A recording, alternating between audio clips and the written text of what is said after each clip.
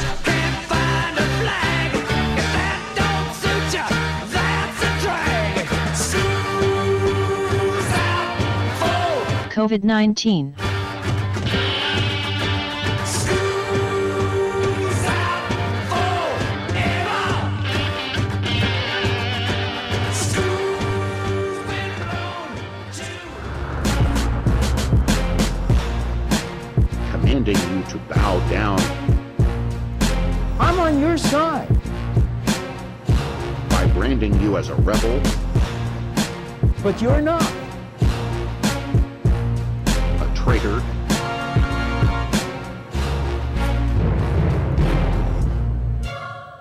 This isn't freedom. This is fear.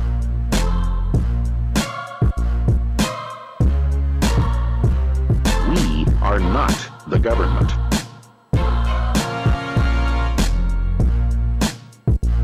The government is not us. This is Dean O Files.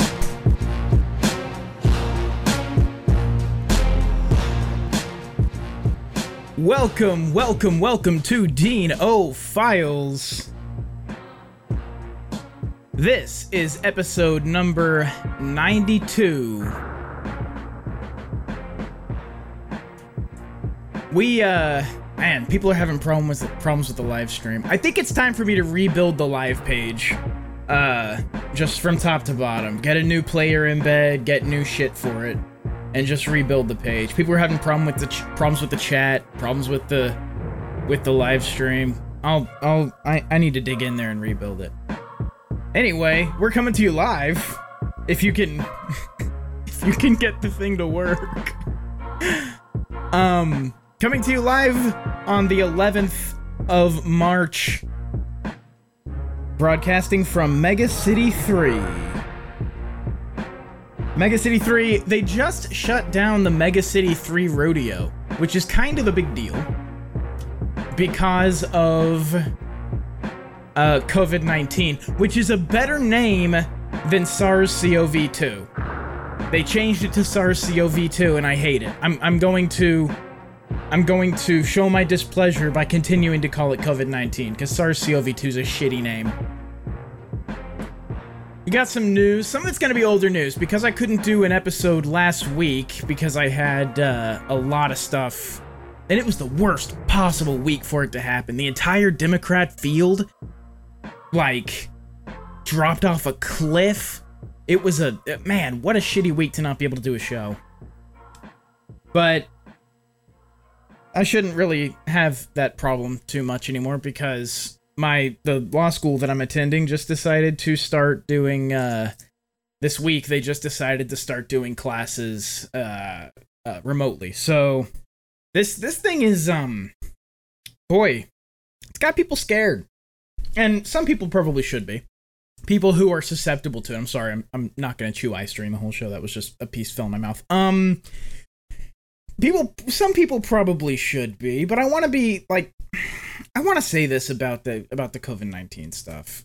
Before we actually get to, I do want to talk about it for just a moment today. Before we actually get to that, I want to say here at the top of the show, that whole thing is, the concern with regard to it should be about not spreading it to other people, not necessarily getting it. If you're a relatively healthy person, kids don't seem to be symptomatic very often. If you're a relatively healthy person, if you get it, you're probably fine. Older people, immunocompromised people, people who already have respiratory illnesses like asthma, those people should be concerned, and you should be concerned about not giving it to them. But getting it yourself, if you're, a healthy person, should not be a concern for you. You'll be fine. In all likelihood. There are some people who it just reacts really badly to, and those people, obviously need attention. But most people, no. So, be concerned. It pisses me off that the media panic surrounding it has been focused on being concerned about getting it, being scared of getting it. Don't be scared of getting it. Be scared of spreading it.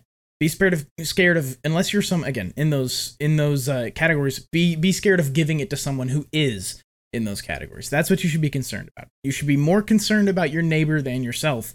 If you are an average person of relatively healthy, in a relatively healthy condition.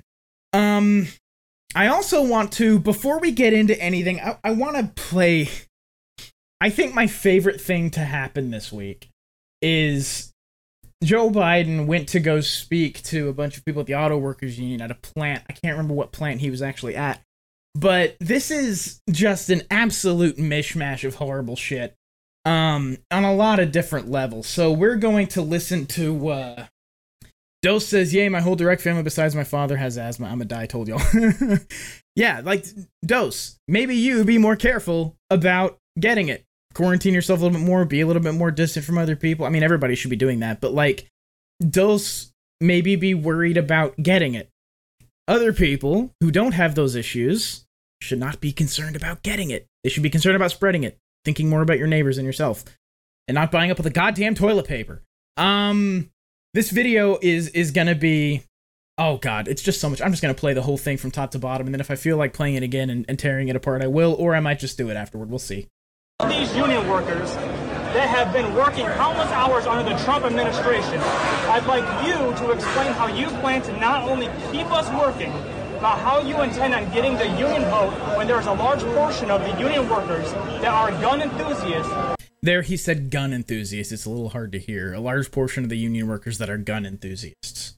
And you are actively trying to diminish our Second Amendment right and take away our guns. You're full of shit. All right, thank you. No, shush. Shush. I support the Second Amendment. The Second Amendment, just like right now, if you yell fire, that's not free speech. And from the very beginning, I have a shotgun, I have a 20 gauge, a 12 gauge, my son's hunt. Guess what? You're not allowed to own any weapon. I'm not taking your gun away at all.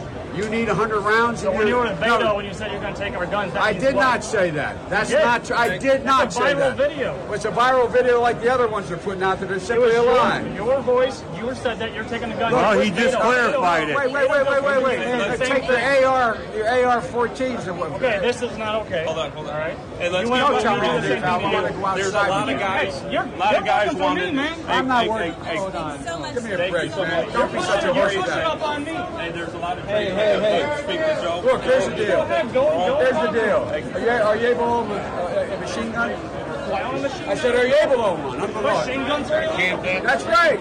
So AR-15's illegal. How is that in the machine guns? No, it's not. Semi-automatic. Yeah, do you need 100 rounds? Do you need 100 rounds? In America from handguns than there are what you call assault rifles. Why are you advocating for assault rifles when people are dying by handguns? Enough.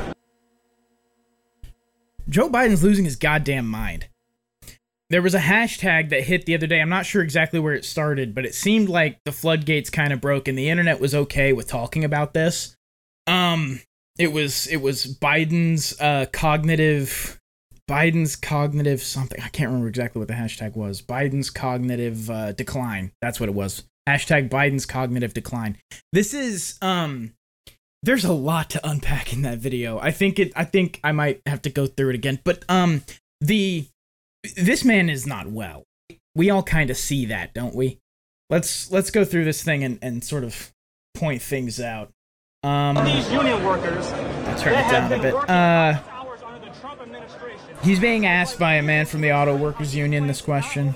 Keep us working about how you intend on getting the union vote when there's a large portion of the union workers that are gun enthusiasts, and you are actively trying to diminish our Second Amendment right and take away our guns. You're full of shit. All right, thank you. No, shush. Okay, so he tells the guy who's asking him the questions that he's full of shit. And then his aide, an aide that's there with Biden, tries to cut it off. And Biden turns to her and goes, no, shush. And he shushes his aide, who's trying to help him, trying so hard to help him. And we continue. Shush. I support the Second Amendment. The Second Amendment, just like right now, if you yell fire, that's not free speech. That's wrong. Go to Bad Legal Takes and look at how many people say this, and it's wrong.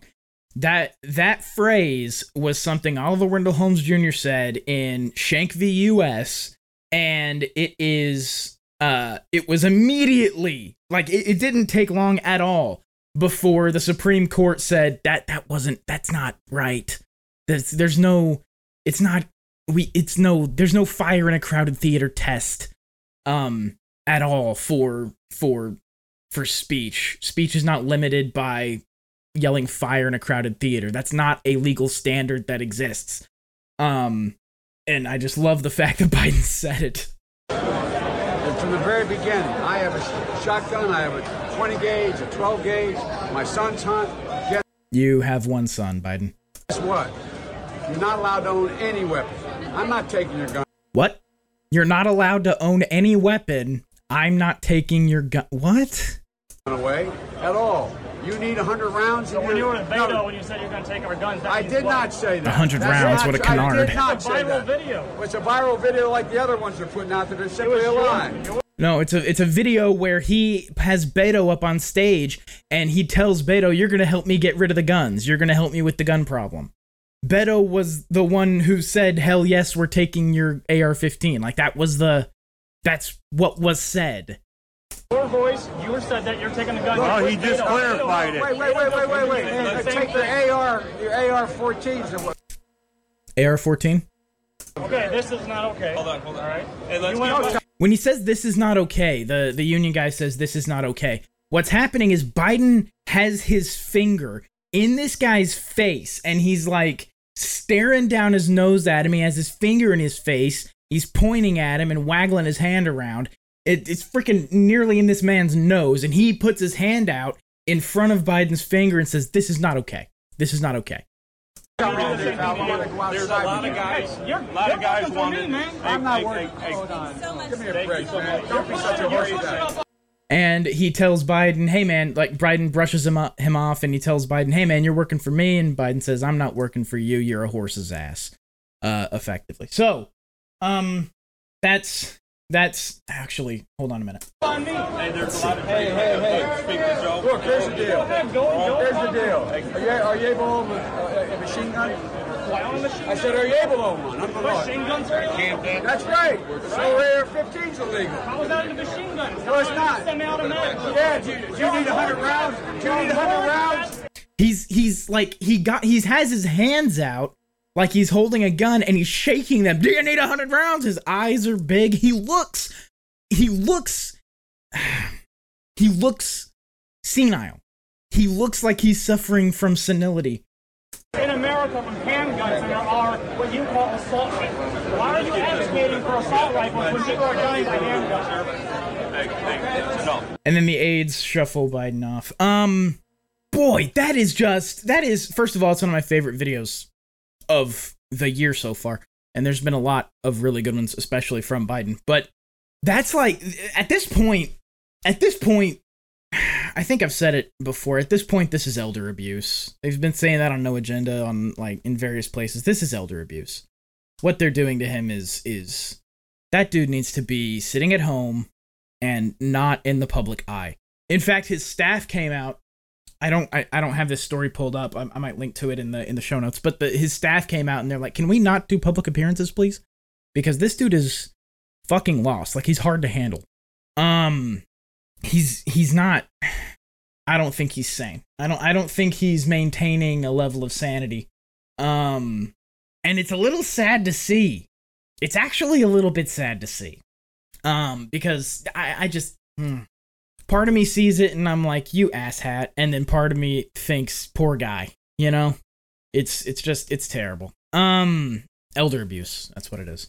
So let's move on to some news. We have a story on thefire.org, the Foundation for Individual Rights in Education, and we've been following this story about this Emory professor who used the N-word, I believe, in quotes, and he won after a year-long investigation. He was reinstated. Let's just go to the story by Alex Morey, published on the 11th of March. Tenured law professor Paul Zweers returned to teaching at Emory University after more than a year facing termination for the use of the word, they have it in text here. It's in quotes. I'm going to say it. I'll begin at the beginning of the sentence and you can, block your ears. After more than a year facing termination for using the word nigger while discussing systemic racism with students, feels quite unlike an academic freedom victory, even though it is. Instead, Zweer's reinstatement reads more like a cautionary tale about the eroding rights of faculty who teach sensitive subjects, and the increasing risk they take to do so. Emory announced last week that it would accept the recommendation of its faculty hearing committee, ensuring Zweer retains his tenure at Emory Law, where he has taught since 2003, and will be reinstated to teaching duties before the end of the semester. Emory's announcement cited the preeminent importance of academic freedom. That's an important development, though Emory's announcement conspicuously and disappointingly avoids mentioning the fact that Zweer never actually used the word in a derogatory fashion. Fire wrote to Emory in January 2019, early in the Zweer investigation, citing serious academic freedom concerns. The American Association of University Professors on the same issue wrote twice. In Fire's letter, we cited Emory's strong free speech promises and urged it not to depart from its commitments by punishing or investigating Zweer for classroom speech germane to his course's subject. Quote, faculty members' academic freedom includes the choice to deploy material or language germane to their teaching that might offend, shock, or anger their students, wrote Fire's Adam Steinbaugh, noting that universities can take a, quote, more speech approach and criticize speech they dislike. They cannot, however, censor it.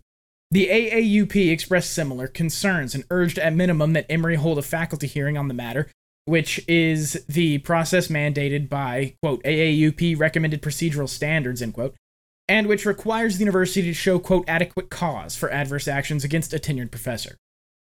But despite Zweer's reinstatement after an apparently fair faculty hearing, the investigation into his protected expression shouldn't have happened in the first place.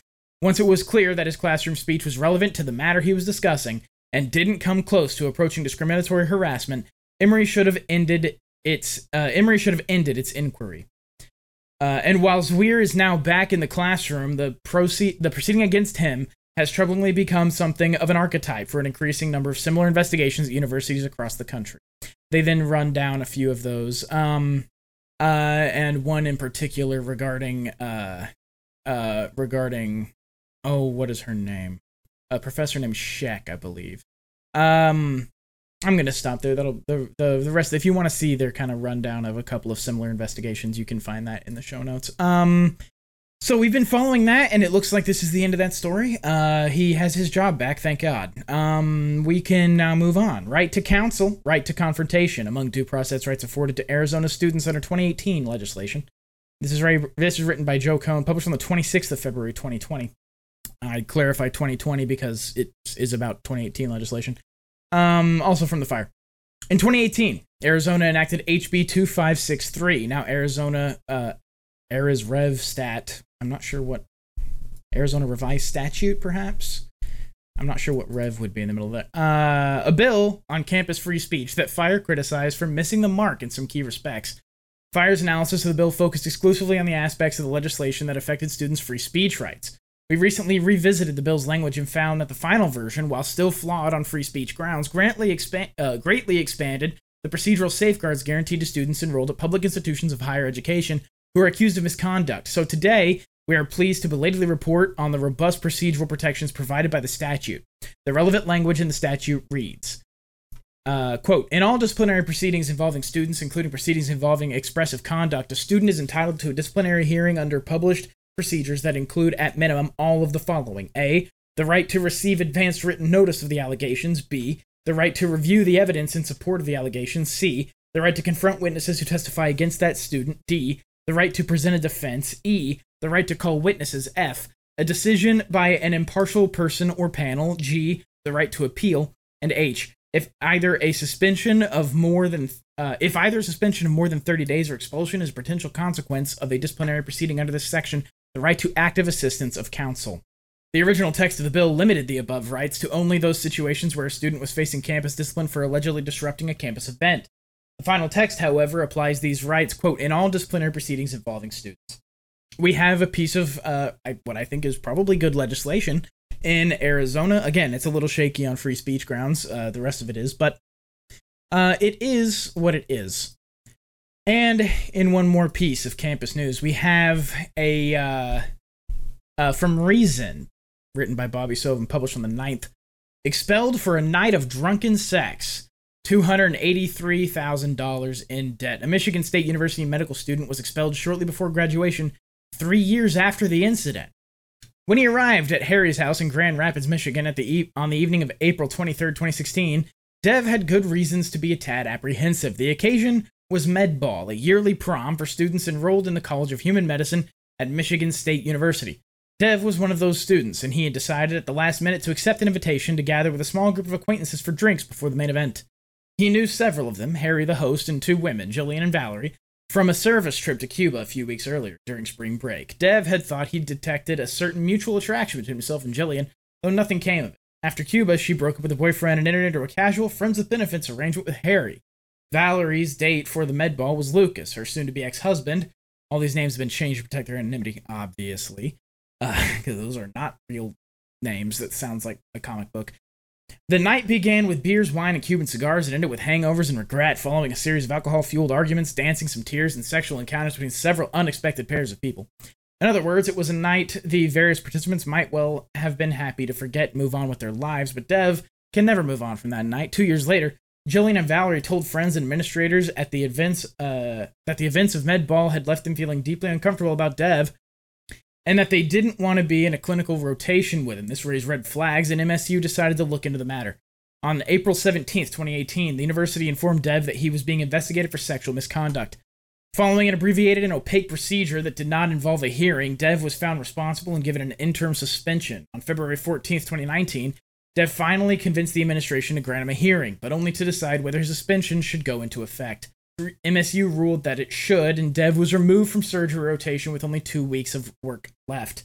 He was thus unable to take his final examinations, though this was the least of his problems. Within a few weeks, MSU formally dismissed Dev from the College of Medicine. Dev subsequently sued MSU for wrongful expulsion. By the time of his expulsion, he had incurred more than $283,000 in debt. As a doctor, he could have paid it back, but at this point, it is vanishingly unlikely that he will ever obtain a degree or practice medicine. I'm done, Dev tells Reason. I dedicated 8 to 12 years of studying for this. That was my life. In 2011, the U.S. Education Department's Office for Civil Rights released a Dear Colleague letter to university. Oh, wow, we're getting background on Dear Colleague? This is a long piece coming from Reason. Yeah, I'm not gonna finish that. I will put it in the show notes, but I don't like reading all of stories that are this long because I start to drone and then the podcast becomes me droning, and that's not fun to listen to. So this is an incident that I think may have even been covered on Fire. Title IX is a problem. Jake Lindsay, in the future, when you get a divorce, all sex will be considered rape, right? That seems to be the issue here, is it's regret about a night that everybody was drunk and partying and people had sex, and then everybody regrets it in the morning. But regret and rape are not the same things. And when you have somebody who is summarily dismissed and found to be guilty without a hearing, without any kind of due process, you don't know if anything actually happened. Which is frankly bad for actual victims. It's terrible for actual victims, because now, when this kind of thing happens, people will, I think, very reasonably, if not, perhaps not rightly, but reasonably, would say something like, I don't know, did it really happen though? Or is this one of these kinds of situations? Did you just regret fucking the dude? This needs to be fixed.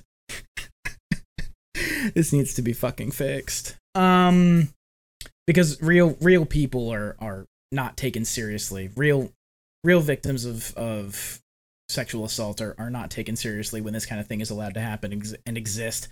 This is a story that was shared on the Discord. Before the show begins, I send out and sometimes the morning of or the day before, I'll put a post up on I'll post into the Discord and I'll say, hey, if you have any stories you want me to cover, drop them here. I didn't see this one before the last show. It was shared by Saw-You77 into the Discord, and it's on track with things that I want to start talking about a little bit more. Carnival Cruises, Delta, in 70 countries use a facial recognition company you've never heard of. This is from 10 on Medium. July 2018, the mayor of Irving, Texas, signed a contract that would dramatically expand how the city's police department could investigate crimes using facial recognition. The police department agreed to port its mugshot database into the servers of NEC, a 121-year-old technology giant that built the department's facial recognition program. With Irving's 100,000 mugshots uploaded to an NEC service called WideNet, officers and detectives were now brought into a system that also included mugshots from nearby communities like Grand Prairie and DeSoto, and could conduct searches across departments. According to emails obtained by 10 through a public records request, the Irving Police Department now uses NEC's facial recognition 6 to 10 times per week on average, though just 21% of those searches result in strong leads. For the Police Department of Irving, a mid-sized city of 235,000 that sits between Dallas and Fort Worth, NEC was a natural partner. The company advertises itself as the vendor of one of the most accurate facial recognition systems in the world, and readily touts its law enforcement bona fides. Some would say bona fides. Where was I? And as chance would have it, NEC, America's headquarters, was located just 10 miles down the road from the Irving Police Station. NEC and the Irving Police Department have enjoyed a close relationship. When an Irving police sergeant wanted talking points to persuade the department that they needed NEC's WideNet facial recognition program, he turned to an NEC employee for help, describing its accuracy, writing, quote, "I don't know what a good error rate is, and when NEC researchers needed data to train a new secretive algorithm that could detect concealed firearms like AR-15s in schools, the Irving Police Department offered up more than 700 firearms that the department had recently confiscated." Irving Police was unable to comment about its relationship with NEC prior to the deadline for this article. For hundreds of government agencies around the world, NEC has become a gateway into facial recognition technology. In January, London Police inked a deal with NEC to deploy a live facial recognition dragnet across the city. Among dozens of other projects, NEC's facial recognition systems will be used to verify every athlete, organizer, volunteer, and member of the press at the Tokyo 2020 Olympics. Oh. The company offers agencies free facial recognition trials, according to over 1,000 pages of documents reviewed by 10. Municipalities can load mugshots and personal data into NEC software and try it out for a few months. While much of the current debate around facial recognition centers around American tech giants like Amazon, Microsoft, and Google, more recently, the smaller firm Clearview AI, that's the one that's getting a lot of headlines, facial recognition companies out of the spotlight, such as Idema, Morphotrust, Gemalto, and NEC, continue to sign massive contracts with law enforcement agencies around the world. Over the past 10 years, NEC has quietly emerged as perhaps the world's largest purveyor of the technology. And here, though the company keeps a relatively low profile in the United States, NEC is attempting to influence the U.S. government's facial recognition policy. The company spent more than $600,000 on lobbying related to facial recognition and biometrics bills and appropriations in 2019 alone, according to lobbying records analyzed by 10. Benji Hutchinson, vice president for federal operations at NEC America, told 10 that NEC has more than 1,000 biometrics deployments for public safety across the world, including operations in 20 U.S. states. NEC operates in more than 70 countries with hundreds of biometric contacts that encompass facial recognition, fingerprints, iris scans, and voice recognition. Despite its global ambitions, the company's biometric empire has not been profiled until now, and its expansive facial recognition contracts have never been tallied in one place. This continues. That's only a little bit of this story. This is a massive profile on this company, and I recommend checking it out. Again, this is quite long and extensive, and God, there's so much information here. So thanks very much, Sayu77, for sharing this. This will be an excellent resource for people in the who check out the show notes and look at the rest of this. That's kind of the news aspect of it at the beginning, and the rest of it's a massive, massive feature on the actual company itself. In similar news, published on the 5th of March, to Protocol.com. Through apps, not warrants, LocateX allows federal law enforcement to track phones. U.S. law enforcement agencies signed millions of dollars worth of contracts with a Virginia company after it rolled out a powerful tool that uses data from popular mobile apps to track the movement of people's cell phones, according to federal contracting records and 6 people familiar with the software. The product, called LocateX and sold by Babel Street, allows investigators to draw a digital fence around an address or area, pinpoint mobile devices that were within that area, and see where else those devices have traveled, going back months, the sources told Protocol. They said the tool tracks the location of devices anonymously, using data that popular cell phone apps collect to enable features like mapping or targeted ads, or simply to sell it on to data brokers. Babel Street has kept LocateX a secret, not mentioning it in public-facing marketing materials, and stipulating in federal contracts that even the existence of the data is, quote, confidential information. LocateX must be, quote, used for internal research purposes only, according to the terms of use distributed to agencies, and law enforcement authorities are forbidden from using technology as evidence, or mentioning it at all, in legal proceedings. Federal records show that U.S. Customs and Border Protection purchased LocateX, and the Secret Service and U.S. Immigration and Customs Enforcement also use the location tracking technology, according to a former Babel Street employee. Numerous other government agencies have active contracts with Reston-based Babel Street, records show, but publicly available contract information does not specify whether other agencies besides CBP have bought LocateX or other products and services offered by the company. None of the federal agencies, including CBP, would confirm whether they use the location tracking software when contacted by protocol. Babel Street's other products include an analytics tool that has widely marketed, that sifts through streams of social media to chart sentiment about topics and brands. A former government official with LocateX provided an example of how it could be used, referring to the aftermath of a car bombing or kidnapping. Investigators could draw what's known as a geofence around the site, identify mobile devices that were in the vicinity in the days before the attack, and see where else those devices had traveled in the days, weeks, or months heading up to the attack, or where they traveled afterward. Oh, goodness. Again, this is another long feature on this thing. So, this kind of tracking has existed. To go through apps is very strange. To use, I'm assuming they're using available APIs to do this, though I could be wrong. To go through apps to do this is very strange. Kind of how Clearview used Facebook to train their facial recognition algorithm. I find this terrifying, but on this same level, the government's always been able to track your phone. Cell tower triangulation is a thing that's existed since cell towers. So there's really no way to keep your Dose uses social media to identify sentiment. Shocker, that's never happened. Yeah. Yeah, cell tower triangulations existed forever. There's no real way, if you're using a cell phone, that's going to work on you.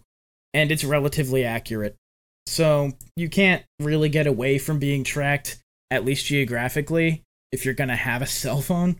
The best you can do is try and keep yourself safe from these kinds of attacks. I call them attacks because this is an attack. The best thing you can do is try and keep yourself safe from these kinds of attacks. That means not allowing location data to be shared with your apps. You can use operating systems for that. Various operating systems will allow you to basically lie to the app and tell the app that it has access to your location when in truth it doesn't. This is something that I believe Lineage OS has. I'm running Lineage OS for MicroG, and you can go into, there are specific settings that you can go into per app and tell them what they're allowed to do. And see your location is one that you can turn off altogether. And the app will ask, can I see your location? And you can say, just deny and don't ask again, and Lineage handles it for you. This is I think this might be a good time to actually say that I'm probably going to be, at some point this weekend, Friday or Saturday, I'll be doing a show with Dose about this kind of stuff and trying to keep yourself safe from it and trying to turn yourself into, I mean, look, trying to be a black box isn't really, there's still a lot of vectors that people can use to get data from you, but it's about reducing your footprint, right? I say that I'm to a certain extent a black box, but the problem is a black box has an outlet. Like, the things that you interact with, the people around you that you interact with, stuff like that, there's still a silhouette there. And so it's about reducing the size of that silhouette. It's about reducing the size of the footprint that you leave. If not in order to keep yourself safe from government surveillance, which is a big deal, but also in order to keep yourself from being a commodity to these fucking companies. Adam Curry was on a recent episode of Joe Rogan, and he described it this way. He says, these companies are training us to generate data for them to sell. We are working for these companies. don't do that. So I'm probably going to be talking with Dose a little bit about how to keep that footprint small and different ways that you can go about it. And again, relatively related, this is a recent feature article from Electronic Frontier Foundation, published on the 10th, written by Elliot Harmon. The Graham-Blumenthal bill is an attack on online speech and security. Members of Congress have mounted a major threat to your freedom of speech and privacy online. Senators Lindsey Graham and Richard Blumenthal recently introduced a bill that would undermine key protections for internet speech in U.S. law. It would also expose providers of the private messaging services we all rely on to serious legal risk, potentially forcing them to undermine their tools' security. The so-called Earn It Act is an attack on speech, security, and innovation. Congress must reject it. The bill deals with the very serious issue of child exploitation online, but it offers no meaningful solution. Think about the children! Jake Lindsay says, the training portion I get, but why is it a problem to be a commodity if you get a service in exchange, i.e. Google navigation, the same type of traffic? Yeah, I mean, that's effectively the exchange you're making. The problem is that, the problem is less about the exchange of data for services, which I don't hate that exchange on its face. What I don't like is the fact that as soon as you, the things you give away when you agree to a terms of service agreement is, if you actually dig into the terms of service, it's horrifying what you're agreeing to. It's not just about them getting your location and utilizing that and et cetera, et cetera. They do much more than just sell ads based on data. Effectively, what's happening is it's a panopticon that's being built. And legislation like what we're learning about now, the Earn It Act, or reading about now, rather, I've spoken about it before on the show. What we're reading about now, the Earn It Act, legislation like this turns these companies and things like the FISA courts, where they can just get a warrant for shit without having to go through proper channels. It turns this panopticon of surveillance capitalism. It turns this panopticon into a government system. And so not only is it an exchange of data for services, which is, again, not necessarily a bad exchange on its face. The problem is when it's interlaced with all of these other issues, with all of the other things that are happening with regard to government in particular. But also, I mean, they make a shitload of money on it, and there's some people I don't know if I consider myself among them, but there are some people who don't like making these big ass companies more money, so they can be tracked. There's something about that pretty nuts, but I think it's a value assessment. It is a value assessment. There's some people who value. There's some people who are skeeved out by the transaction, and I personally, I don't think I'm all that skeeved out by the transaction. Again, I think the data for services transaction is probably fine, just on principle, but it's what happens once the data has been collected and collated, and once people who I don't have control of have access to it, is when it becomes a problem for me. If it were just Google selling ads based on my data, that'd be fine. But it's not just that. There's much, much more to it, and more people have access to this than anybody realizes. And that's really where the problem comes in. Though I do agree with your initial point that the data for services exchange is not necessarily a bad exchange on its face. I absolutely agree with that. Back to the story. The Earn It Act would create a National Commission on Online Child Sexual Exploitation Prevention, tasked with developing, quote, best practices for owners of internet platforms to, quote, prevent, reduce, and respond to child exploitation online.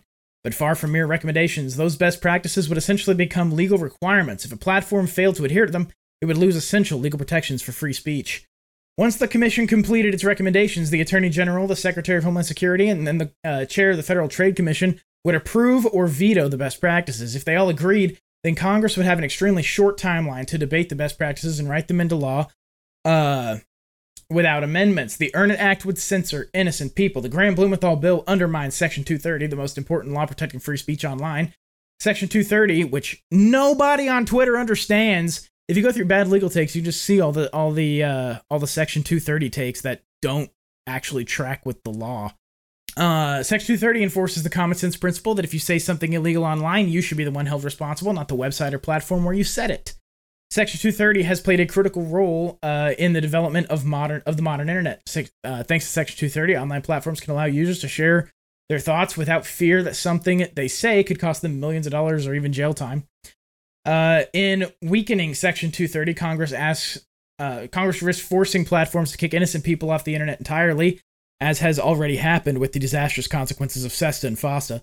When platforms are forced to become more restrictive in what they allow on their sites, marginalized users are disproportionately silenced. Let's skip down to the Earn It Act would undermine our security. Make no mistake, the Earn It Act is a vehicle to undermine end-to-end encryption. Attorney General William Barr has repeatedly blamed encryption for sexual crimes against children. He's far from the only one. Barr joins a long history of government officials from both parties demanding that encryption providers compromise their users' security. Under the Earn It Act, the commission would have 19 members, 3 of which are the Attorney General, the Secretary of Homeland Security, and the Chair of the Federal Trade Commission. The best practices would pass first-round voting if 14 of the 19 commissioners, including the agency heads, approve them. After that vote, the 3 agency heads would then have the power to unanimously approve best practices by a vote for a vote by Congress or reject them. The bill includes language claiming the bill won't be used to require a provider to search, screen, or scan for unlawful material, but that's a mere fig leaf. It would be trivially easy for the commissioner to present best practices that don't explicitly require scanning, but that are only implementable by scanning, or not offering private messaging at all.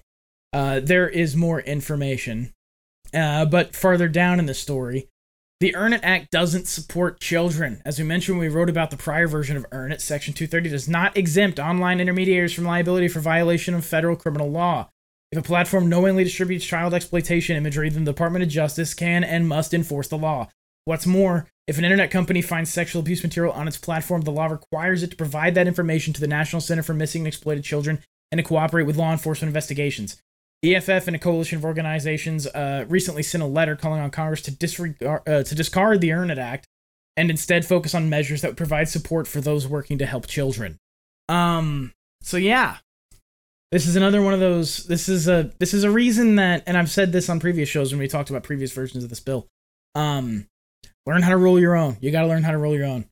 You can roll your own encrypted email. You can roll your own peer-to-peer systems. We're gonna have to learn how to roll our own.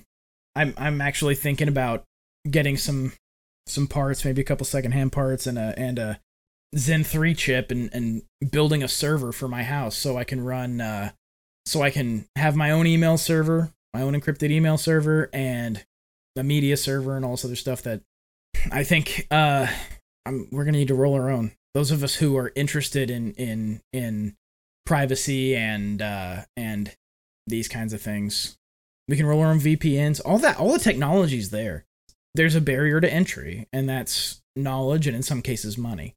Like with a VPN, you don't want your VPN to serve through the server that you have in your home. Then the VPN is the exit node, and your home is where it tracks to. It's upsetting. Xerxes size. I'm just glad the Xerxes still no official Lineage micro G build for the OnePlus 7. Yeah, I don't know what's up with that. I think the Lineage has been very slow to develop. There might be an E build for it. I don't know if you want to use E. I've been thinking about switching over to E. I need to sort of start fresh anyway. There might be an E build for the OnePlus 7. I'm not sure. Let's move on. Holy shit. It's been 45 minutes of podcasting. Man, this is what happens every single time. Every single time that I miss, there's such a backlog of stories. But from here, let's just say it's time. It's time, and you know what time it is. Reddit's World Defined.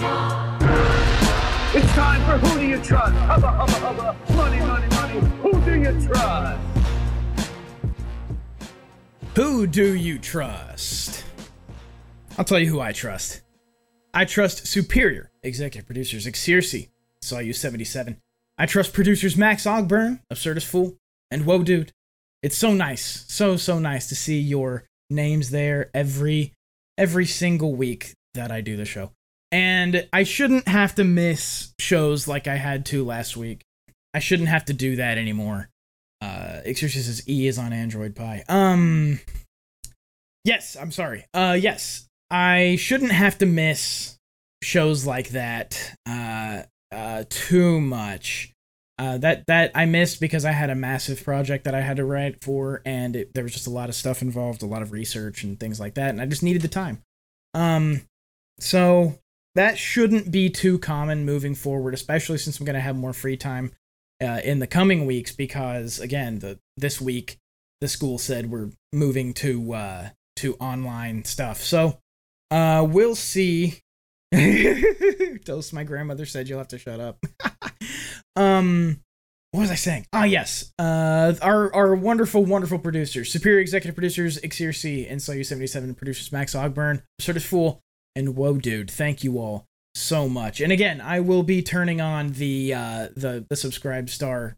I missed this week, so I didn't turn it on this week. I'll turn it on next week.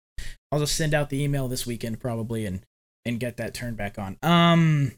Let's since I missed last week, let's do it again. Superior Executive Producers Ixir C, Sayu 77, and producers Max Ogburn, Absurdist Fool, and Whoa Dude. Thank you all so much for being there each and every week. You are all wolves amongst ravens, gods amongst men. Wonderful, wonderful bright spots of light on this terrible and dank and dirty place that we call.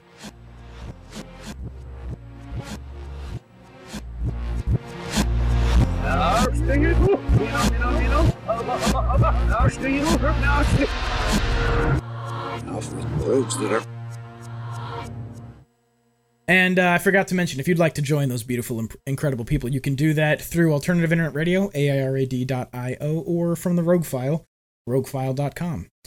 Very different ways to donate there, and if you can't, tell a friend. Can't or don't want to, totally up to you.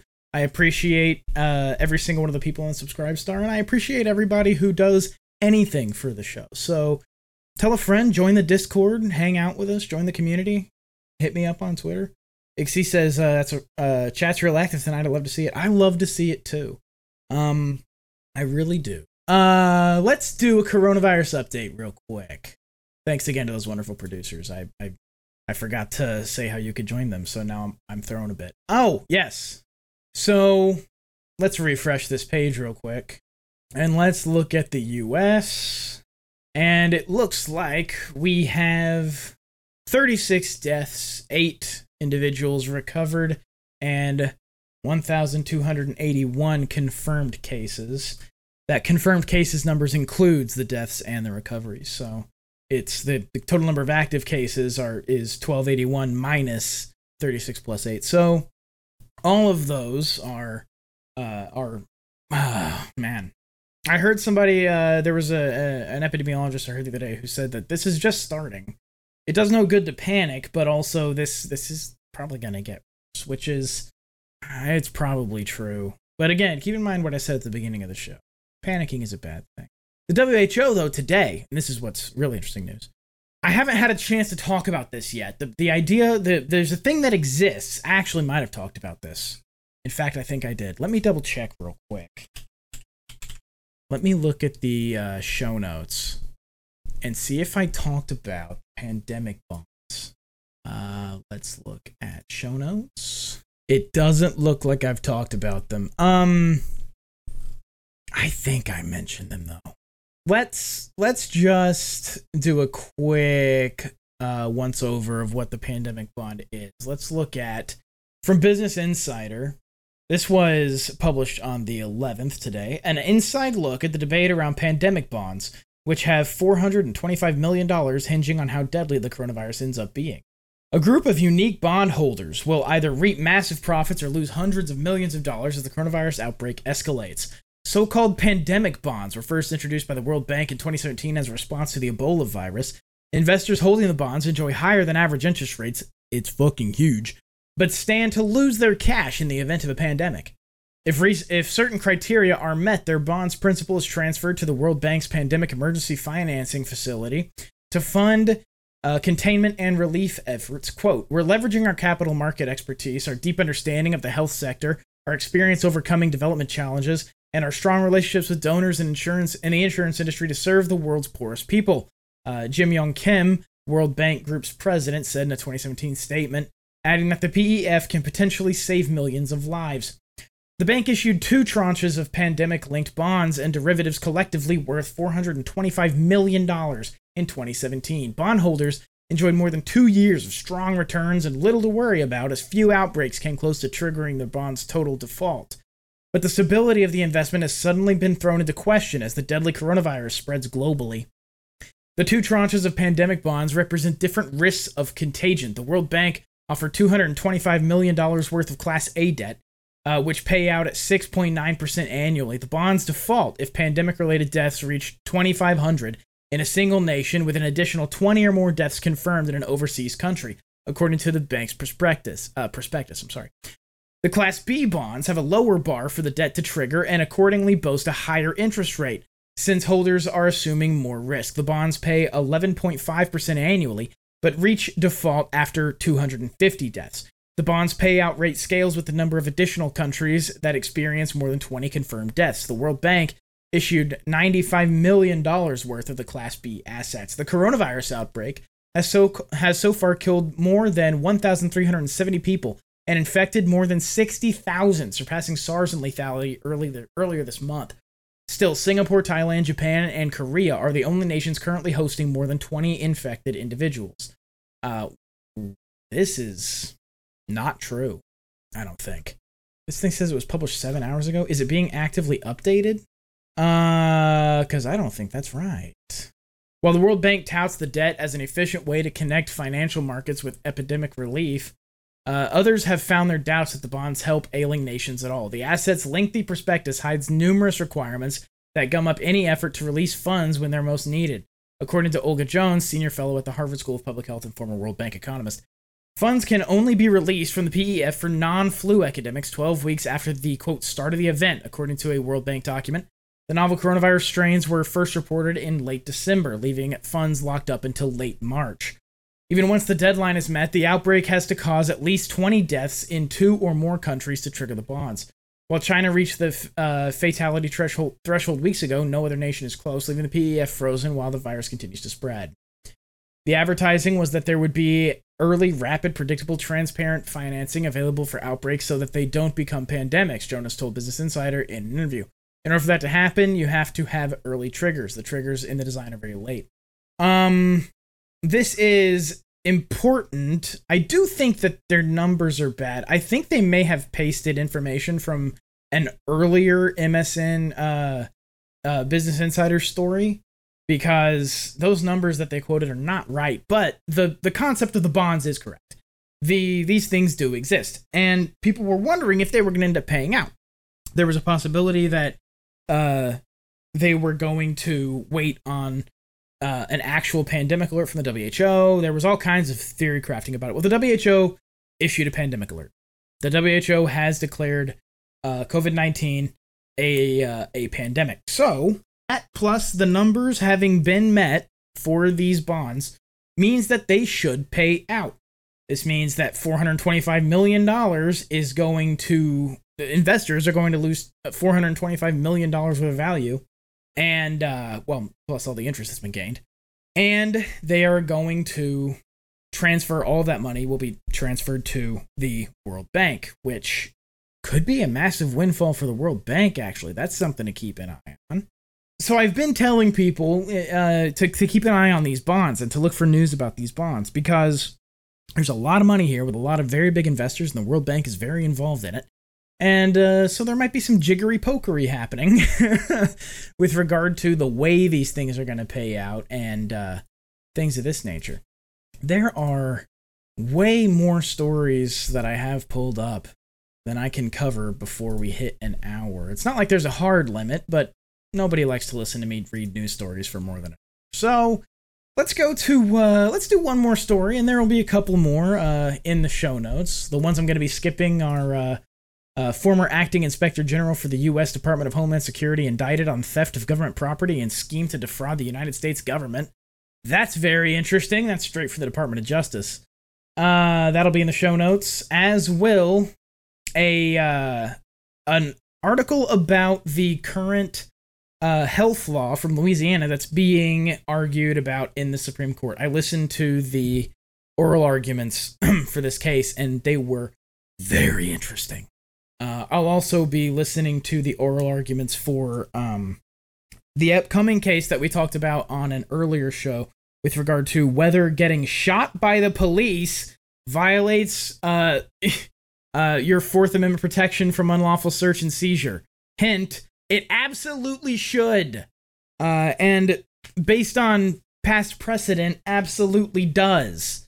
So we'll be talking about those oral arguments after they happen. I'd like to clip them out and actually play some for you on the show and build you a whole package for that. I do want to say, if you're interested in listening to oral arguments from the U.S. Supreme Court, there's a podcast feed that has all of them going back a ways. The oral arguments for the Supreme Court, U.S. Supreme Court oral arguments, OYEZ is the podcast feed. OYEZ.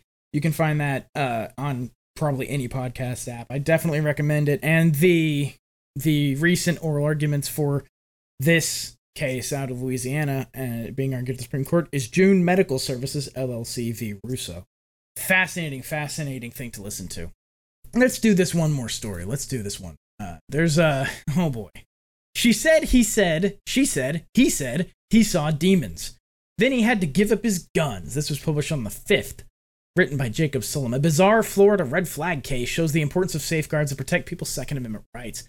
The allegations against Kevin Morgan were alarming. They describe just the sort of circumstances that Florida legislatures had in mind when they approved the state's red flag law in 2018. 3 weeks. I lost my place.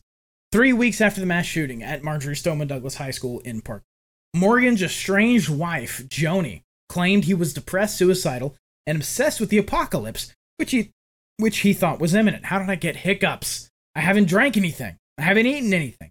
How do I keep getting hiccups? This has been happening for days. I keep getting hiccups. It is the most frustrating thing. My hiccups hurt. My hiccups hurt in my ribs when they happen. My lungs hurt when I hiccup. It's always been this way since I was a child, and I keep getting hiccups. It is aggravating. It is physical pain I'm experiencing. Fuck me. I'm sorry to our Christian affiliates. She said he was stockpiling food, gold, guns, and ammunition in anticipation of the end times, that he talked about seeing, hearing, and wrestling with demons, and that he had performed a ritual that involved rubbing, quote, oils on their children and the walls of their house. She reported that he was abusing the drugs he had been prescribed for chronic pain, had talked about dismembering his former wife, and had intimated he would do the same to her if she ever disrespected him, and had threatened to kill her with a paralytic agent used during surgery and intubation. On the strength of such claims, Joni Morgan obtained a temporary domestic violence protection injunction. Ixie, oh, that's a real thing. One of my friends tried to get us to do that when I was in high school, as a dumb thing people really believe. Oils? The oils thing? Is that what you're referring to? I'm sorry, there's a delay that I have so that the stream stays high quality. So I'm not really sure what thing you're referring to. Probably the oils thing, though. Rubbing oils on things? Yeah, he says the oils. On the strength of such claims, Joni Morgan obtained a temporary domestic violence protection injunction and involuntary psychiatric evaluation order under the Florida Mental Health Act, aka the Baker Act, and a temporary risk protection order under the Red Flag Law, which authorizes the suspension of a person's Second Amendment rights when he is deemed a threat to himself or others. All three were ex parte orders, meaning they were issued without giving Kevin Morgan a chance to rebut the allegations against him. That is a violation of due process, in my mind anyway. But when it was time for a judge to decide whether the initial gun confiscation order, which was limited to 14 days, should be extended for a year, Morgan got a hearing, and a lurid picture painted by his wife disintegrated. By the end of the hearing, in an extraordinary turn of events unlike anything you are likely to see in a courtroom drama, the lawyer representing the Citrus County Sheriff's Office, which was seeking the final order, conceded that he had not met the law's evidentiary standard, and the judge agreed. The bizarre case vividly illustrates why legal representation and meaningful judicial review are necessary to protect gun owners from unsubstantiated complaints under red flag laws, which 17 states and the District of Columbia have enacted. But it also shows that police and prosecutors, who in Florida are the only parties authorized to file red flag petitions, are not necessarily diligent about investigating allegations by people who may have an axe to grind. That problem is especially serious in the states that allow petitions by broad categories of individuals whose accounts may be colored by personal animus, including current or former spouses, lovers, and housemates, as well as in-laws and closer distant blood relatives. Without adequate safeguards, respondents can lose their constitutional rights based on little more than an aggrieved individual's unverified assertions. Circuit Judge Peter Brigham issued the ex parte writ protection order against Morgan on September 18, 2018, 6 months after Florida's red flag law took effect, in response to a petition by Rachel Montgomery, a detective with the Citrus County Sheriff's Office. It was the first time the Sheriff's Office had used the law. In the affidavit supporting her petition, Montgomery said she responded to a complaint from Joni Morgan, alleging that her husband had violated the temporary domestic violence protection injunction by returning to the house in Citrus Springs they used to share and retrieving clothing, medications, several firearms, and his Ford Mustang. Montgomery paraphrased the claims Joni Morgan had made in her petitions for the injunction in the Baker Act examination that, quote, the respondent has had a decline in mental stability over the past 4 months and has, quote, displayed erratic behaviors to include making threats to dismember a former paramour and threats to kill his entire family while yielding a vial containing a paralytic agent. She added that the respondent has purchased several firearms and ammunition during this time period. At this point, Montgomery later testified that she had done no investigation beyond talking to Joni Morgan and reading her petitions. Montgomery said she'd subsequently discovered there was no basis for the claim that Kevin Morgan had violated the injunction by visiting the house. Quote, I determined that it wasn't him that had gone to the house, she said. It was actually a pool maintenance worker that had been by the house. Furthermore, quote, the firearms had been transferred prior to his writ protection order in response to the domestic violence injunction, meaning there were no guns for Morgan to retrieve from the house. I am going to, again, this is a much longer feature than I should read on the show. And I am going to put this in the show notes as well, so you can finish up this feature. This kind of thing, I like to pull these red flag stories because this is exactly what people said was going to happen. People who are mad at people are going to say, go take his guns. I don't like him. And this has happened multiple times. I've covered, I think, no fewer than 2 of the same instance, like of an instance very similar to this happening in the past, on recent shows. Those will be in the show notes as well. Not this episode, though. They'll be in previous episode show notes. Oh, boy. Red flag orders. That's where we're ending the show, really? We're ending the show on red flag orders? We have to. I mean, we are. Jake Lindsay in the chat, why are people bananas? Even if my wife and I broke up, I can't imagine either of us saying this sort of thing. Right. People are driven to do ridiculous things by anger and hurt. It's pain. People are in pain. But it drives them to do ridiculous things. And this is something that these laws encourages. It doesn't just provide a place that they can be ridiculous. It encourages this kind of ridiculous behavior. I understand people being in pain and wanting to hurt the other person. I get it. Everybody gets that. That's exactly why these kinds of laws shouldn't exist, because the potential for abuse is just too astronomical. And the fact that they're ex parte orders is someone needs to be sued. That needs the Supreme Court needs to determine that is a violation of due process. Stealing property without due process that's not cool. Not cool is the only way that I could describe it, I guess. Oh goodness. So yeah, I think that's where we're here. I'll give you guys this guy. How dare you? Thanks so much for listening, everybody. And remember, in the wake of COVID-19, fuck television news. I want to thank everybody who hung out in the chat and kept me on my toes during this recording. You can do that every week. AIRAD.io/live. I want to thank everybody who listens to the show, everybody who downloads the show, everybody who rates us and gives us a review on whatever platform you listen on. I want to thank the producers, all you glorious and magnanimous people who support this show. You can do that on AIRAD.io or on the Rogue File, roguefile.com/donate. You can find the things that I write on the Rogue File, roguefile.com. Remember, you can find me on Twitter at Dean O Files. You can find the network on Twitter at AltNet Radio. Go ahead and give us a follow there. I love every single one of you glorious freaks, and I will be back with you next week. Y'all have a great week.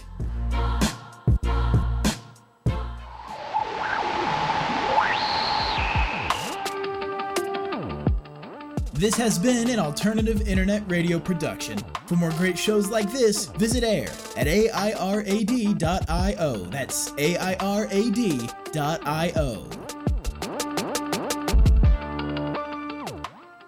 Well, we can't say